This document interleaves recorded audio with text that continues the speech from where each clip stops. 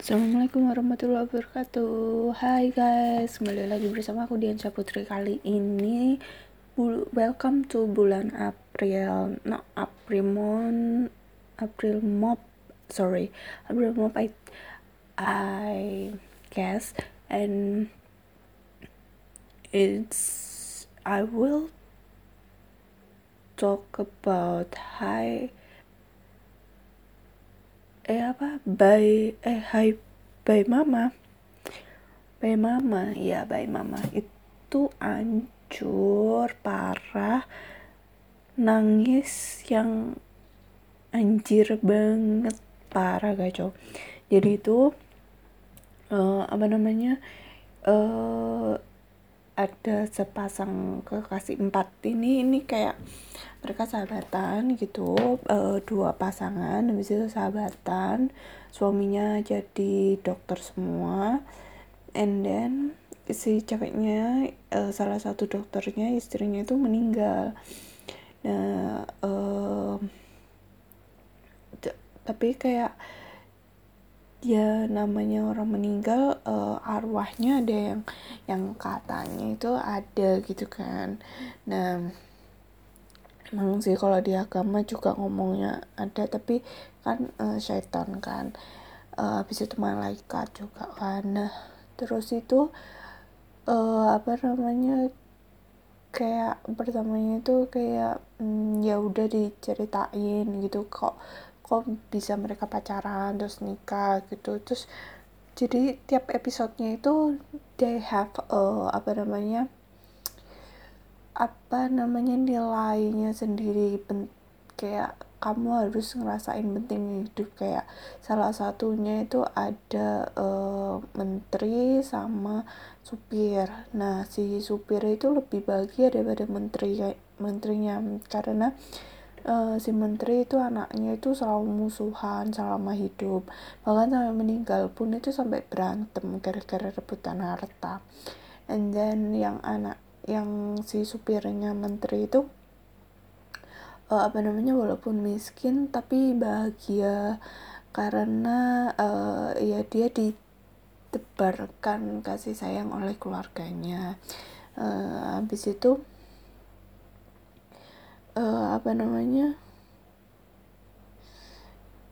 pokoknya bikin baper yang tiap episode itu sampai nangis sesegukan gitu.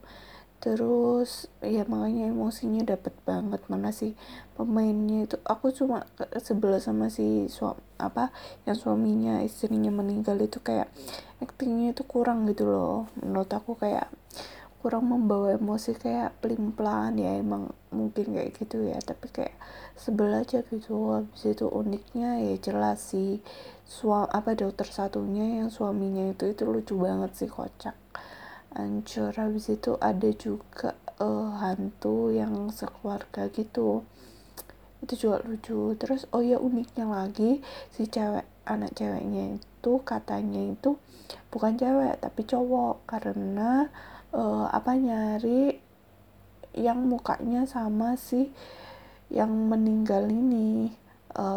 Tapi menurutku ya juga nggak sama sih, tapi emang parah sih, yang meninggal itu cantik banget. Habis itu kalau cerita ini tuh merinding gitu. Terus ini tuh drama yang penuh drama, paham gak sih? Kayak mereka itu kayak sering di potong-potong karena kayak corona kan kabarnya ada staffnya yang kena corona, habis itu berhenti, habis itu musimnya, habis itu berhenti lagi, and then tapi nggak separah Crash Landing sih, parah kan itu, ngerasain banget kan siksaannya 2 minggu ongoing lagi aku nontonnya. Habis itu balik lagi ke Hi Bye Mama, semuanya sih teratur, tapi kayak aku juga sebel sih sama yang arwahnya ini, kayak dia itu nggak mikirin step by step gitu loh. Udah tahu dia itu waktunya itu terbatas. Oh iya, ngomong Chloe, di situ juga ada yang si itu kepala gibah yang cowoknya itu, dia jadi apa namanya itu, jadi dukun di situ, tapi yang paling pro se Korea. And then aku tuh merinding juga sama yang siapa namanya, atletnya itu parah sih, kayak anjir, si apa namanya, dukunnya itu ngomong dia bukan bunuh diri, justru dia yang matinya paling mengenaskan. Itu sumpah sih kacau, aku penasaran banget dia kenapa matinya. Habis itu apa namanya, lagunya not interesting sih, nggak ada yang bagus. Terus kayak aku gemes juga sama si apa namanya, istri barunya, tapi aku juga benci karena why dia ada gitu loh. Kayak aku jadi kayak apa ya, menyalahkan diriku sendiri juga, karena ya udah gitu loh, kalau misalnya dia gak bisa jadi milikmu, gak usah mau kejar, ya udah kan akhirnya nikah kan. Ya kan sebel kan kalau misalnya dia nggak nikah lagi, kan bisa bareng lagi sama yang happy mama itu. Tapi ini si anak kecilnya itu katanya mau meninggal, tapi feelingku ya udahlah, meninggal semuanya biar memulai, benar-benar memulai kehidupan yang baru.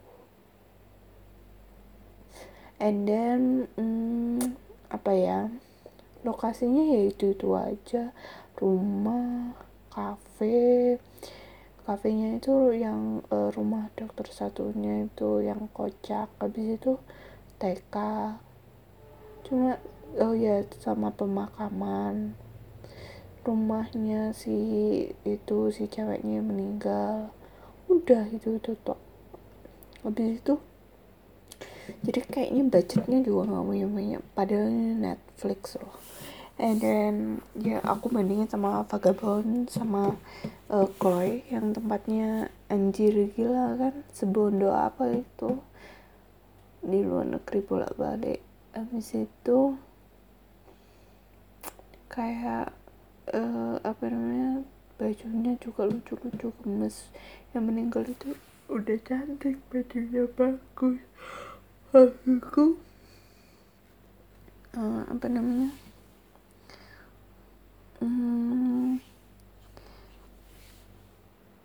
apa ya, amanatnya ya jangan sia-siain waktu sama itu, sama kan apalagi sekarang lagi apa, distancing, jarak gitu. Jadi kayak memanfaatkan bener-bener orang yang ada di sekitar kita. And then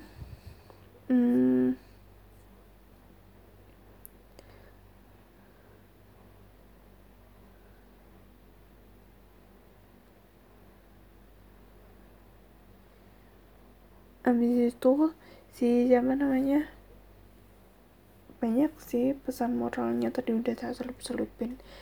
Jadi hargainlah waktu. Dan kalau menurutku sebenarnya apa ya, jadi orang baik yang lebih memikirkan orang lain itu better gak sih? Kalau aku ngelihat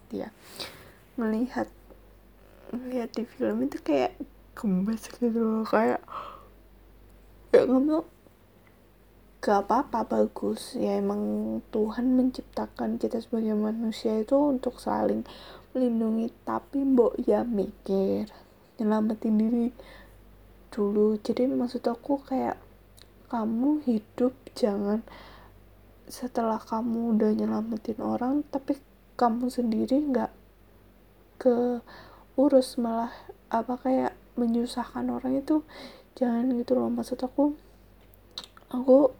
aku tuh masuk orang yang apa namanya, ya nggak boleh ya Allah, maafkan kalau aku salah kata, tapi benerin. Tapi maksud aku di sini kayak jadilah orang saling membantu, itu udah kewajiban. Tapi jangan jadi orang yang kalau misalnya udah nolongin orang tapi malah nyusahin orang. Jadi kayak kamu jatuhnya bukan nolong tapi ngepindahin beban orang lain tapi ke bebanmu sendiri. Jadi kayak sama aja dong, cuma pindah tempat. Ya kayak ibarat cinta, kalau misalnya di situ apa sih, gak penting ya, pokoknya gitulah, paham lah ya. Jadi I think it's ya, kalau siap nangis sih lihat aja, itu intinya. Nonton Hai Baby Mama